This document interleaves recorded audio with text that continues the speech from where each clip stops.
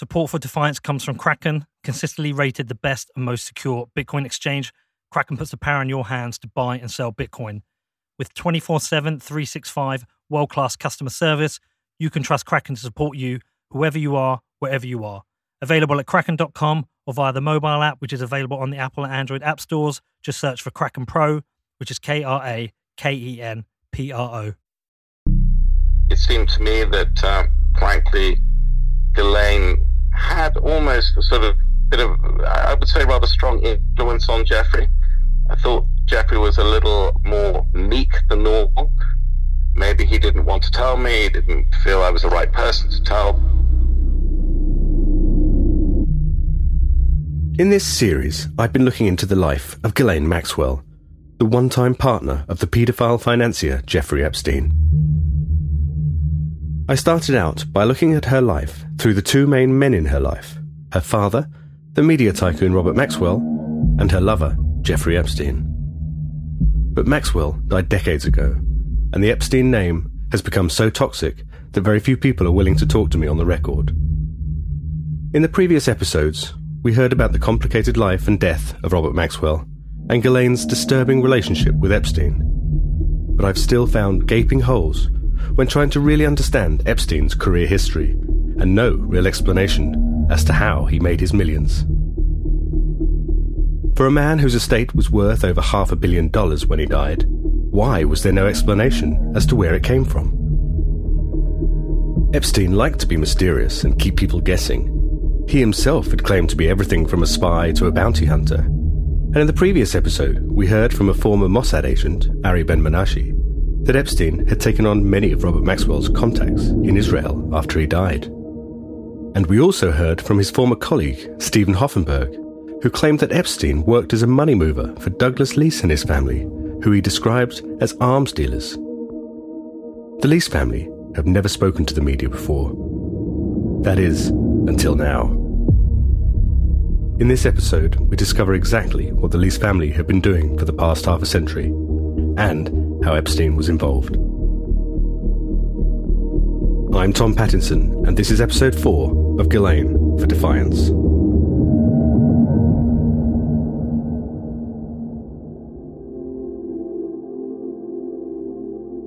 In 1901, the Cleveland Cap Screw Company was created. It started off making welded bolt screws before moving into engine valves, where it soon became the biggest supplier of valves to the booming automotive industry. During World War II, these valves became key components in aircraft, and it wasn't long before it started creating turbine blades for jet engines too. During the post-war nuclear arms race, the company, which had now been renamed TRW after its various partners and acquisitions, was developing the first ballistic missiles, and by the late 1950s, TRW was making spacecraft, including the 1958 space probe Pioneer 1. It was also responsible for developing the first American intercontinental ballistic missiles, the SM-65 Atlas, which was adapted to take the first astronauts into space as part of the Mercury missions, before it created the Titan missiles, which were adapted for the Gemini space missions. TRW developed and built America's nuclear detection satellite system, as well as the 23 reconnaissance satellites for the Defense Support Program, America's early warning system. The company developed missiles for the US Air Force and rockets and defense satellites for NASA. It dominated the US military space race during the second half of the 20th century, until the company was sold in 2002 to the defense contractors Northrop Grumman, which today develops everything from B-21 stealth bombers to rockets for NASA's Space Launch Program. A well-connected and understated British man was the vice president of that company, and that man was Douglas Leese. Born in 1927, between World War I and World War II, Douglas Leese grew up in Elstow, a small village in Bedfordshire, just north of London. He'd inherited his father Harold's business, Cam Gears, which made rack and pinion steering mechanisms for tractors and earth-moving vehicles.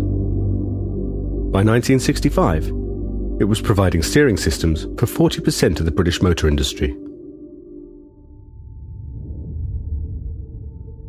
Derek Revell started working as an apprentice at Cam Gears in 1968, aged just 16. He remembers Douglas Leese well. He had a private flat in the Dorchester Hotel in London, so we're talking a very affluent and influential businessman, said Derek. He would know a lot of well-connected people. He had fingers in many pies. Cam Gears was eventually bought by TRW, and Douglas Leese became vice president of the company, where he took on an international advisory role. But Douglas Leese is something of an enigma. There's almost nothing written about him. Nothing. Arguably one of the most influential men in the world of defence, who worked closely with the most senior levels of government, both in the US and around the world. Yet there's no trace of him. According to Stephen Hoffenberg, who employed Jeffrey Epstein between 1987 and 1989, Douglas Leese was an arms dealer, and Epstein had spent the first part of the 1980s working for him as his apprentice. For the last few months, I've been trying to track down Douglas Leese's son, Julian Leese, a man I was told both knew Epstein and had knowledge of his father's work. I wanted to find out from him if Epstein was really moving money for his arms-dealing family, as Hoffenberg had told me. But apart from Hoffenberg naming him as an old associate of Epstein, there was almost no record of the Leese family or Julian Leese. No social media, no company documents, no court records.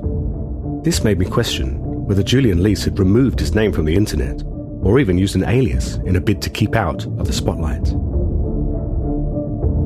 Finally, after months of searching, last week I received a call. It was Julian Leese, and he agreed to meet me at a hotel in London's Knightsbridge the following morning.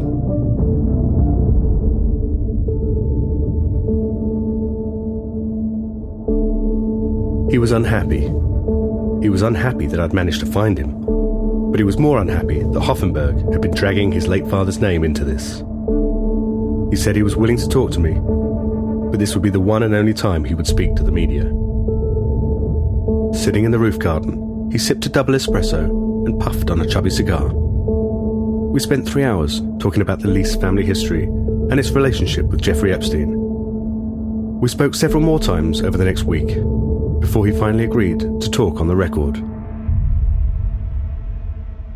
I mean, the reason I'm doing this is because there are so many aspersions and nonsense that has sort of taken over on the internet. And I want to make it very clear on a couple of things that, it's affected my family very deeply.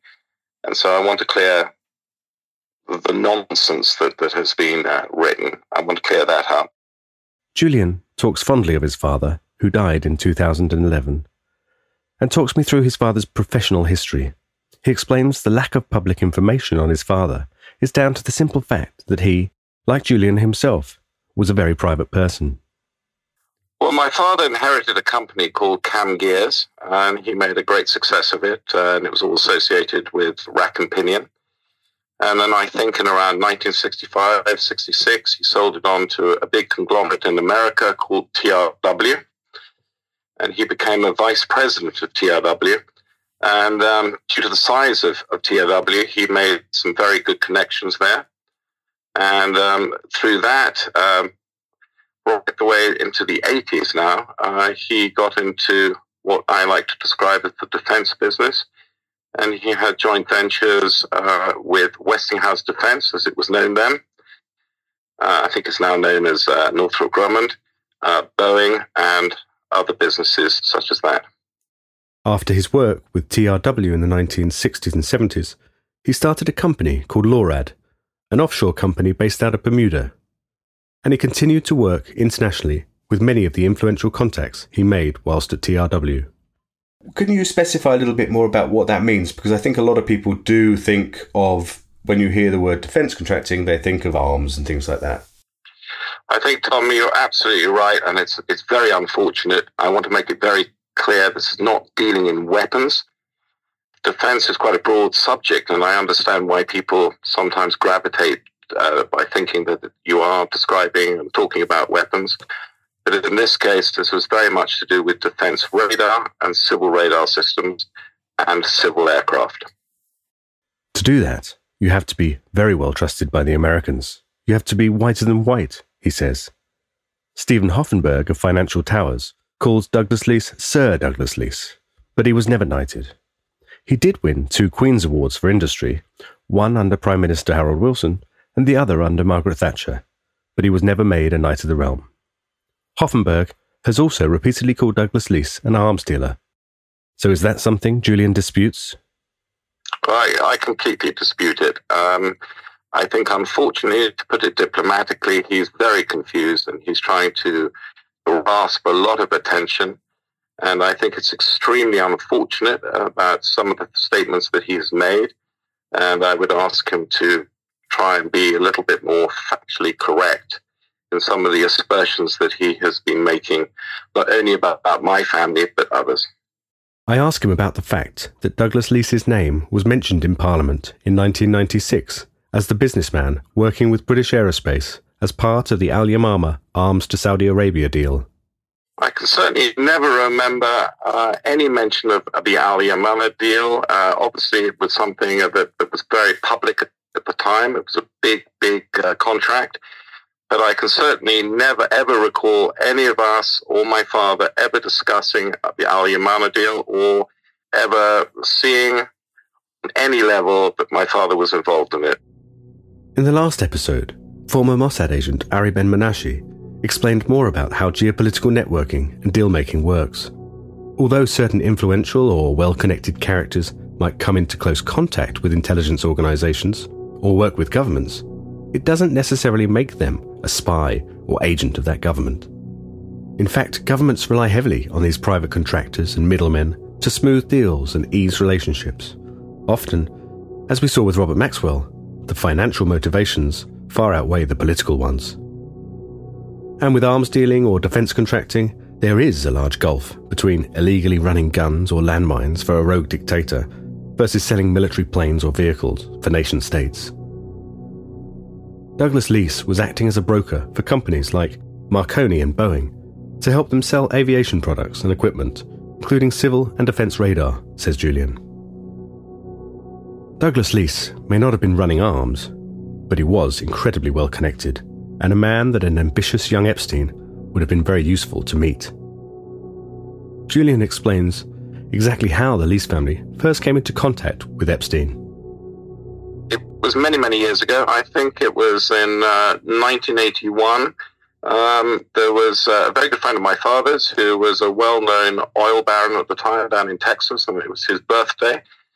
And my father couldn't make the birthday celebration, so he asked my brother to go down. And during the party, my brother met this lady called Paula, who happened to mention that she had a boyfriend called Jeffrey Epstein, and they were going to come to London and asked whether, when on their next visit to London, whether they could come and see my brother.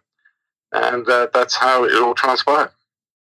So he then turned up in London, and what was he like, or what was the impression, first of all, of him? Well, I mean, I wasn't there at the time. I think I was 16, but as I recall, he made the phone call, or Paula made the phone call, and they were invited around for a drink. And my father at the time was incredibly busy, but at the end of all his meetings, he came down and met Jeffrey.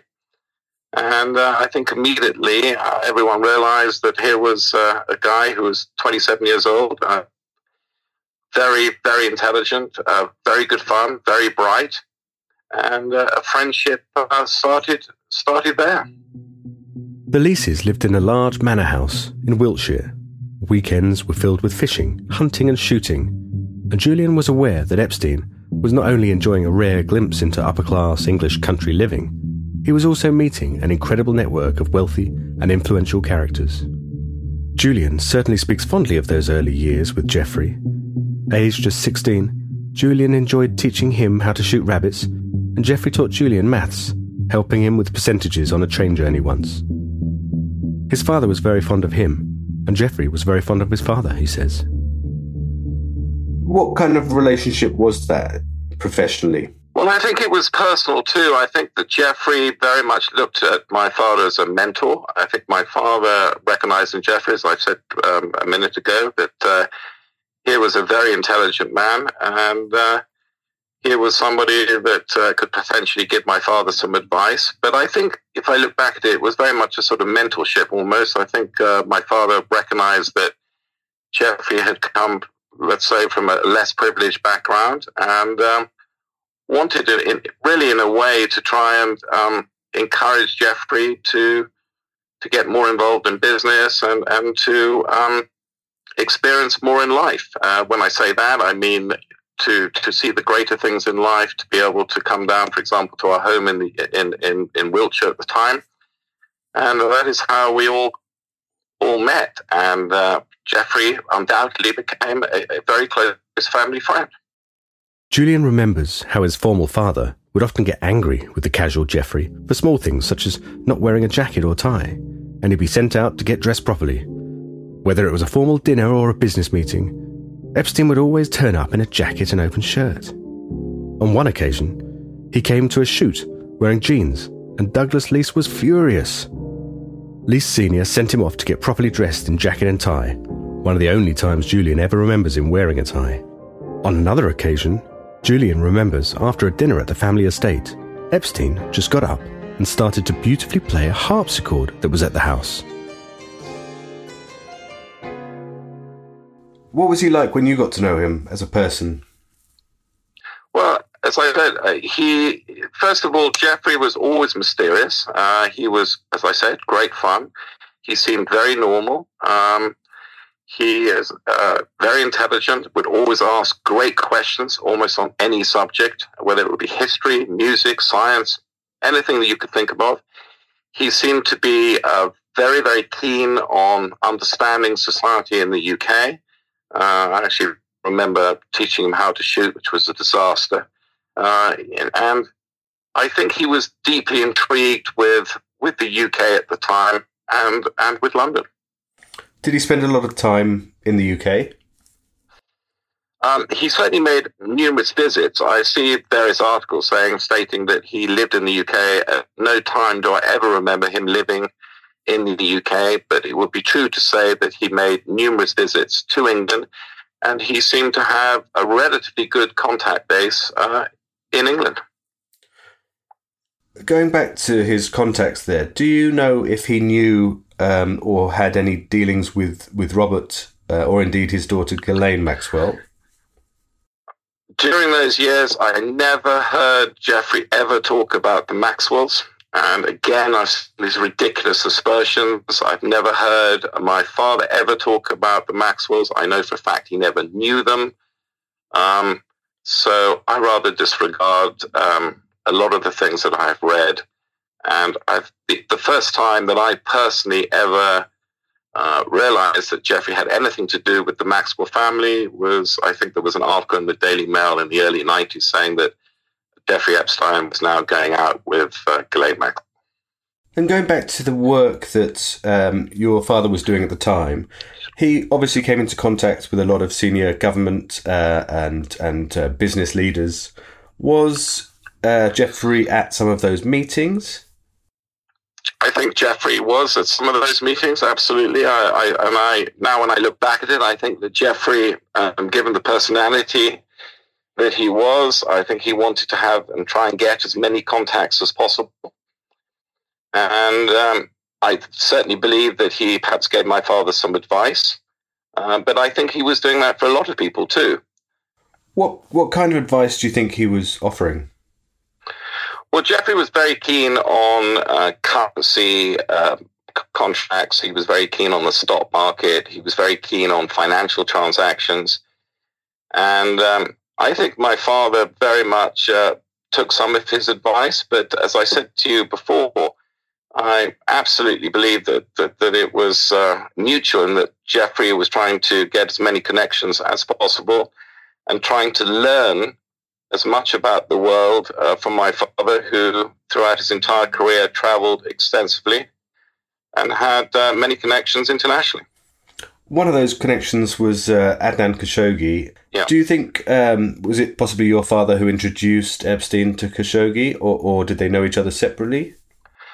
I I have absolutely no idea. I have never heard my father talk about introducing Jeffrey to Khashoggi. I've indeed, and during my conversations with Jeffrey, I've never heard him talk about Khashoggi. And actually, even though it's many, many years ago, I just don't think the date lines. I think actually my father met Khashoggi after he fell out with Jeffrey. So I really don't understand the connections that people are making.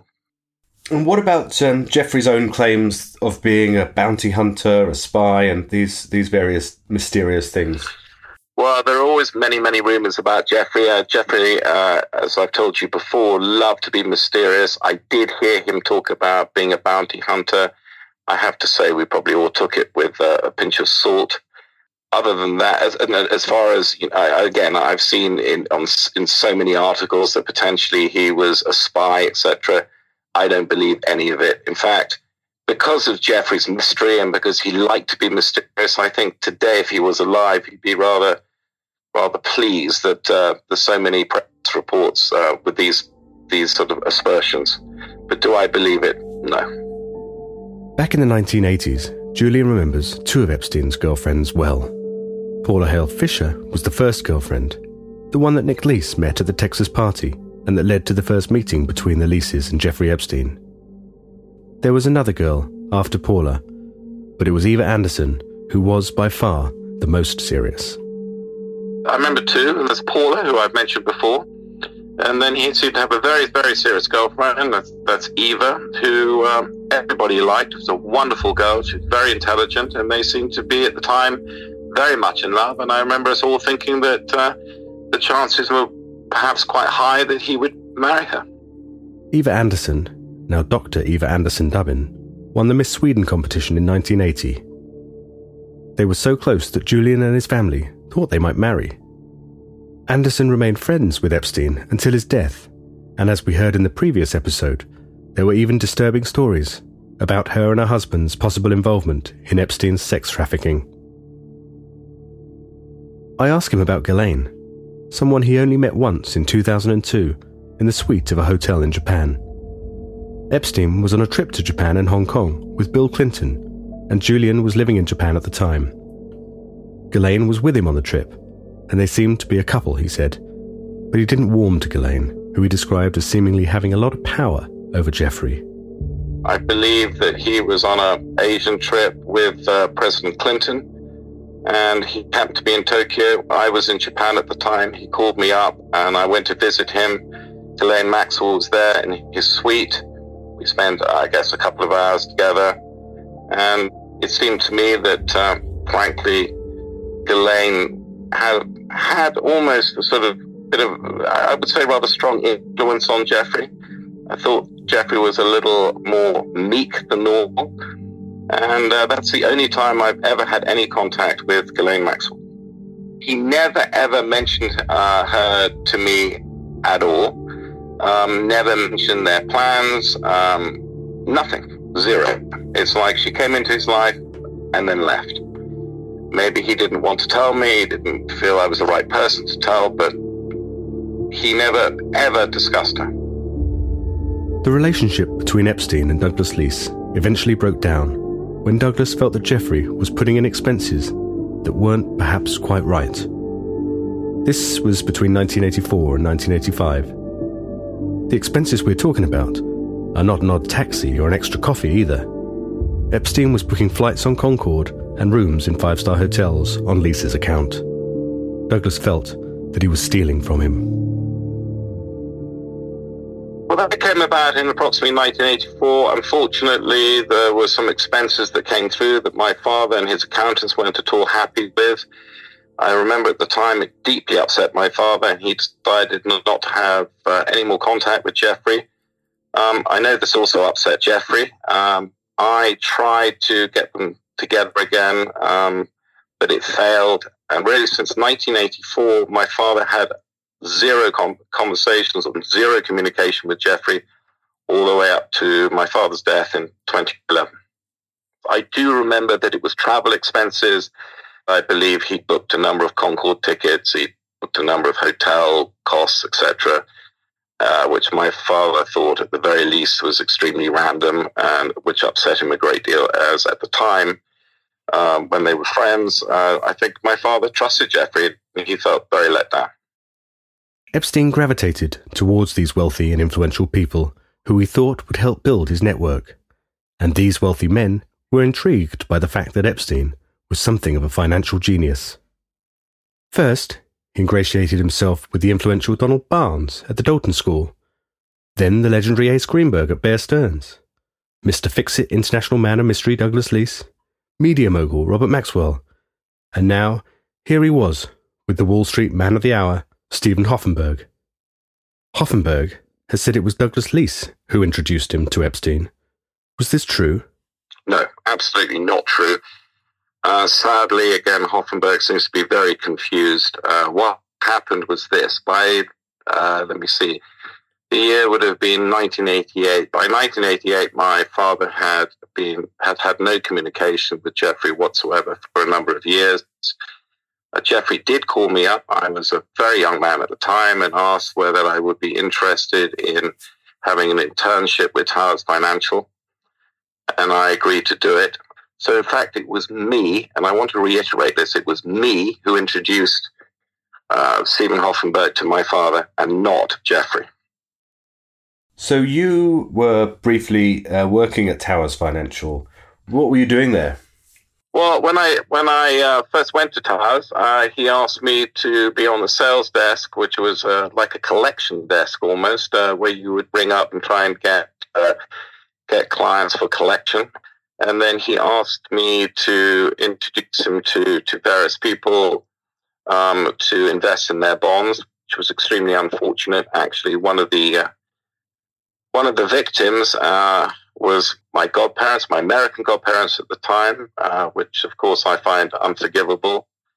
And I guess the rest is history. As we all know, Stephen Hoffenberg ended up in prison, and it was a very, very, very bad thing that he was doing. And was your father involved with Towers Financial? He was involved as far as he did make some introductions to Stephen Hoffenberg, as we all did, and as many people did. Stephen Hoffenberg, on the face of it, certainly in those days, seemed to be, although difficult, certainly a very difficult character, a very volatile character. On the face of it at the time, we were all sucked in because he had some senior ex-politicians on his board, and he definitely had a veneer of respectability, which was obviously not there. Do you think that Jeffrey could have been involved with Hoffenberg's Ponzi scheme? I really don't know. At the time when I was in New York, which I found unusual at the time, I think I only saw Jeffrey once. Hoffenberg claims his company, Towers Financial, was entirely clean until Epstein turned up, and that it was Epstein who hatched the plot that would see investors lose $450 million in the biggest Ponzi scheme the world had ever seen up until that point. This accusation saw Epstein sue Hoffenberg for defamation on more than one occasion in recent years. But now Epstein is dead, these accusations are being repeated, and there's no one to sue him. During the 6 weeks or so that Julian worked with Hoffenberg at Towers, he remembers Hoffenberg complaining that Epstein hadn't returned money he had lent Jeffrey. He also remembers Epstein calling Hoffenberg a total crook. Their relationship was obviously a tempestuous one. Epstein would soon part company with Hoffenberg and take up managing the money of the owner of Victoria's Secrets, Les Wexner. Whilst Epstein had upgraded to manage all of the retail billionaire's assets, Hoffenberg would end up in jail for his part in the Ponzi scheme. Julian did think it remarkable that Epstein became so very wealthy in the 1990s, during or just after he worked with first Hoffenberg, then Wexner. After Jeffrey had left, if you like, the employment of Towers, and then went on to Wexner, he seemed to suddenly have made an awful lot of money. I highly doubt it, however, because logically speaking, Stephen Hoffenberg went to prison for 17 years, which is an awful long time. I would have thought the authorities would have investigated rigorously, and if Hoffenberg had felt that he had been wrongly sentenced, he had 17 years to think about it and show proof that Jeffrey was involved. One of Hoffenberg's suggestions or claims is that he wasn't prosecuted for both the Ponzi scheme and the earlier sexual abuse scandal in 2008 because of Jeffrey's connections with various government and other organisations. Any feeling of truth in that? I have no idea. Look, it is a rather strange story, but I have to say that the authorities, it seems to me, looked into this. I don't understand why he got such a good deal at the end of the day. Maybe the authorities made a terrible mistake, which I think has probably transpired. But that's all I can say. I have absolutely no idea. When we think about sort of all of the people that Epstein knew and the girls, obviously, that were involved, do you think it could have been possible that he was using these girls to either blackmail or compromise or do something with these influential characters? Well, I think this. Jeffrey, which I think he was really rather open about, frankly. I mean, his obsessions in life were, frankly, sex, money, and he had a deep fascination with science. He obviously was becoming very, very wicked indeed. Do I believe that he was using his girls as blackmail against people? No. For someone who's known Jeffrey, albeit, many years went past before, and I didn't see him, etc.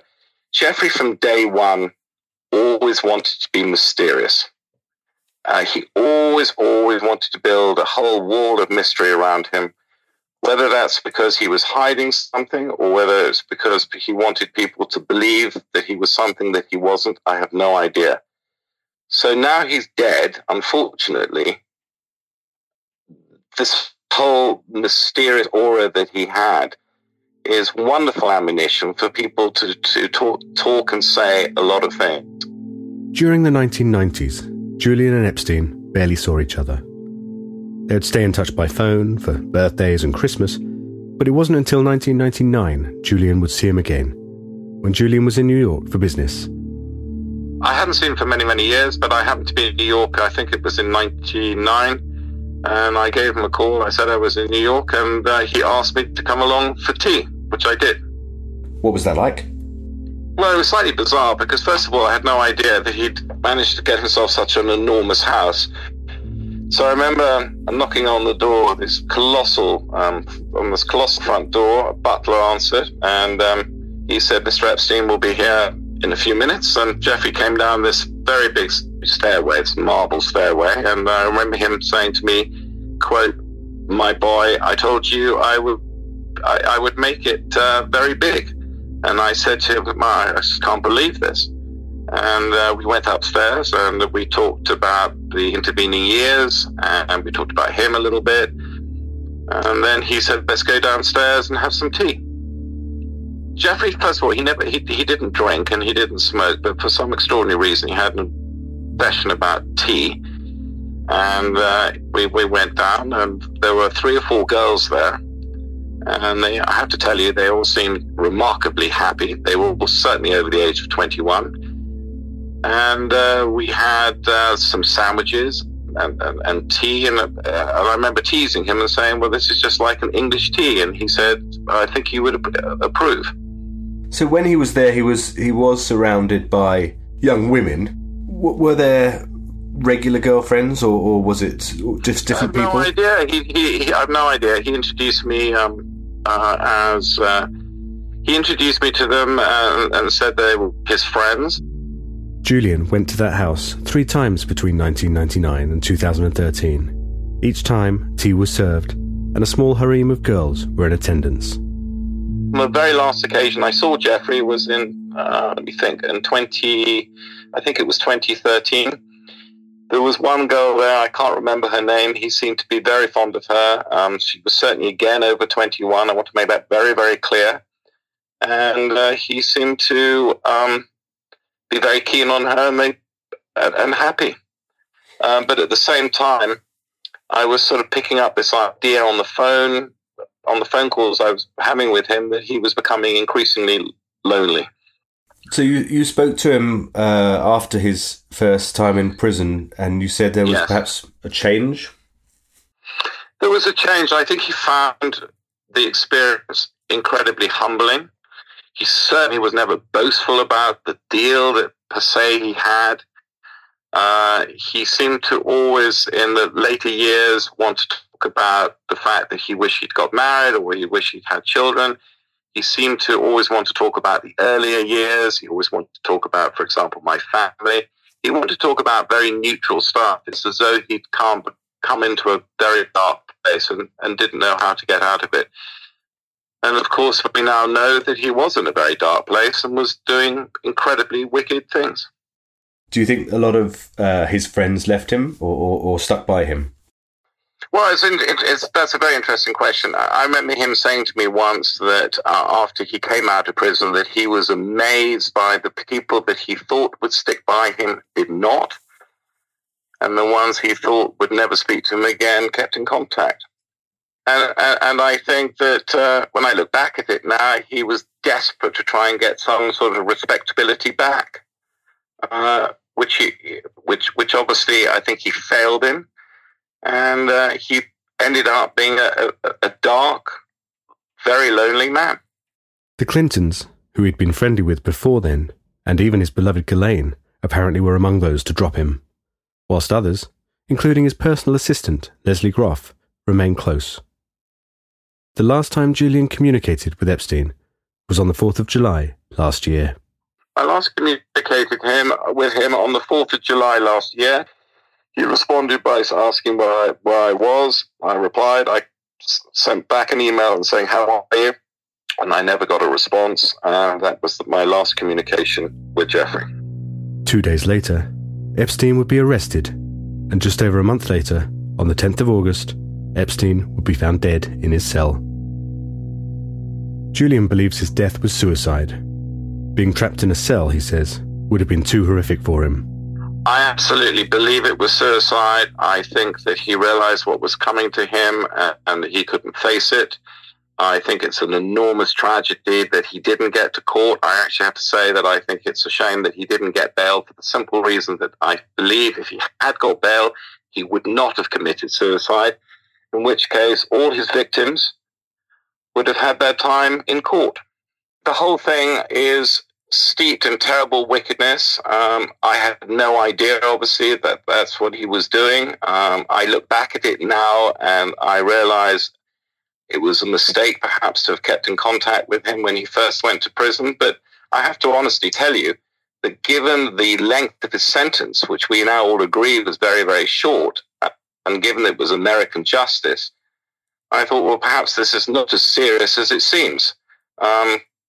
But I think that the story and what has transpired is deeply, deeply tragic for everyone. And my heart goes out to all the girls. And obviously he was living a very dark, secret life.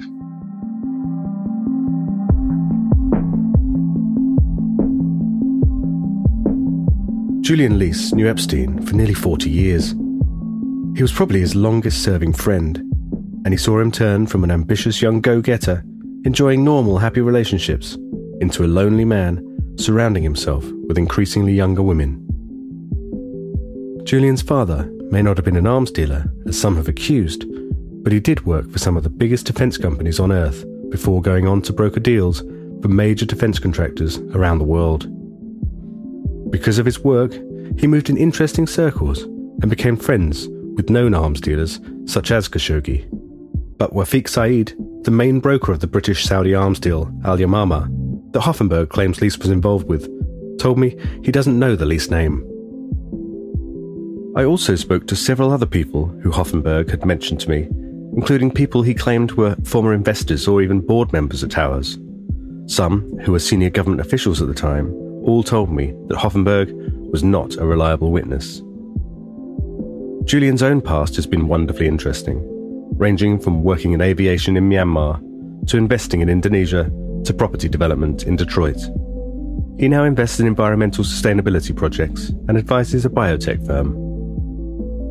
His brother Nick was also embroiled in a scandal in the late 1990s when British home retailer Littlewoods signed a deal with Lorad, the Bermuda-based lease family company, to buy products directly from Southeast Asia. The aim was to reduce costs by cutting out many of the middlemen between factory and wholesaler. But a falling out between the Littlewoods owners and the lease family saw Nick accused of taking bribes, and a court case took place in Singapore. The judges immediately threw out the case, and the lease family took the Littlewoods owners to court, where a settlement was later made.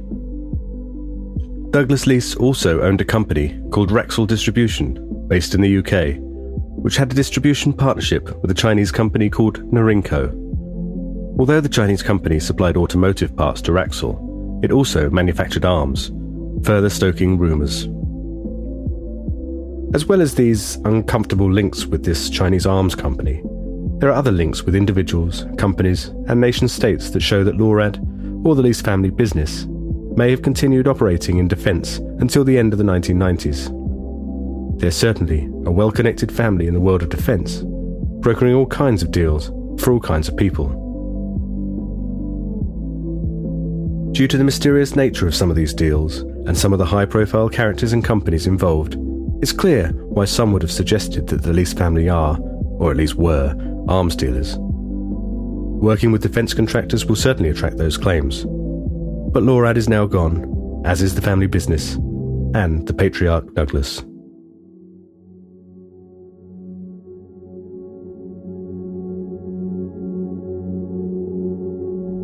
While working on this story, I've managed to build a picture of Epstein. He had an ability to charm his way into meeting some of the most influential and powerful people in the world. And once he met them, he would gain their trust, so much so that some of these hugely powerful people allowed him to manage their finances. Perhaps some of these people had finances they wanted to hide, something Ghislaine's father, Robert Maxwell, also had a history of.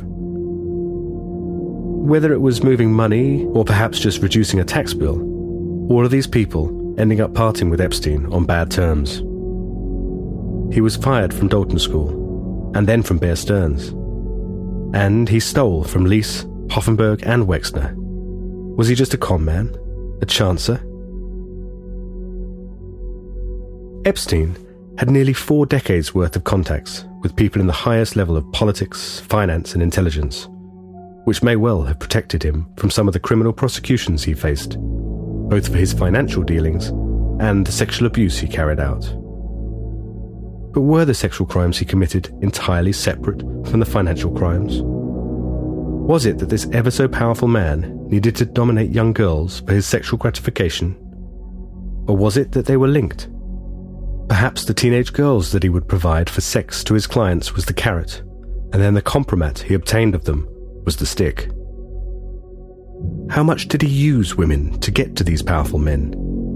Did he use girls as a social lubricant that opened the doors of the offices of the most prestigious bankers, politicians, and royals? After all, it was through Ace Greenberg's daughter that he got into Bear Stearns, and it was a girlfriend who introduced him to the Leases. Despite reaching these high-profile people in politics and business, Epstein had set his sights higher. Fond of the British lifestyle, his next step on the social ladder would be royalty, and it would be Ghislaine Maxwell who would introduce him to this circle, where he became good friends with the Queen's son, Prince Andrew.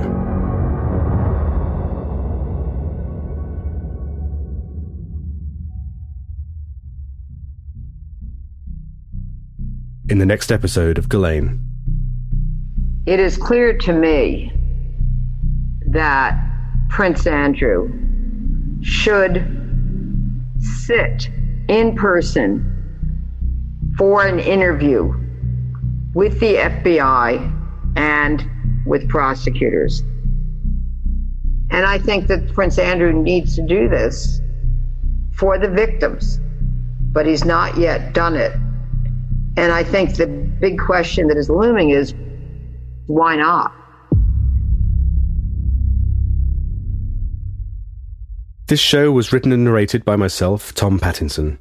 Additional production and sound design was by Danny Knowles, and Peter McCormack was the executive producer. I'd like to thank Julian Leese for his time and the other people I spoke to in the research of this show who would like to remain anonymous. Support for Defiance comes from Kraken, the best and safest place to buy and sell Bitcoin, available at kraken.com, or you can download the app from the Apple or Google App Stores. I'm Tom Pattinson. Head over to defiance.news, where you can download previous shows and watch our films.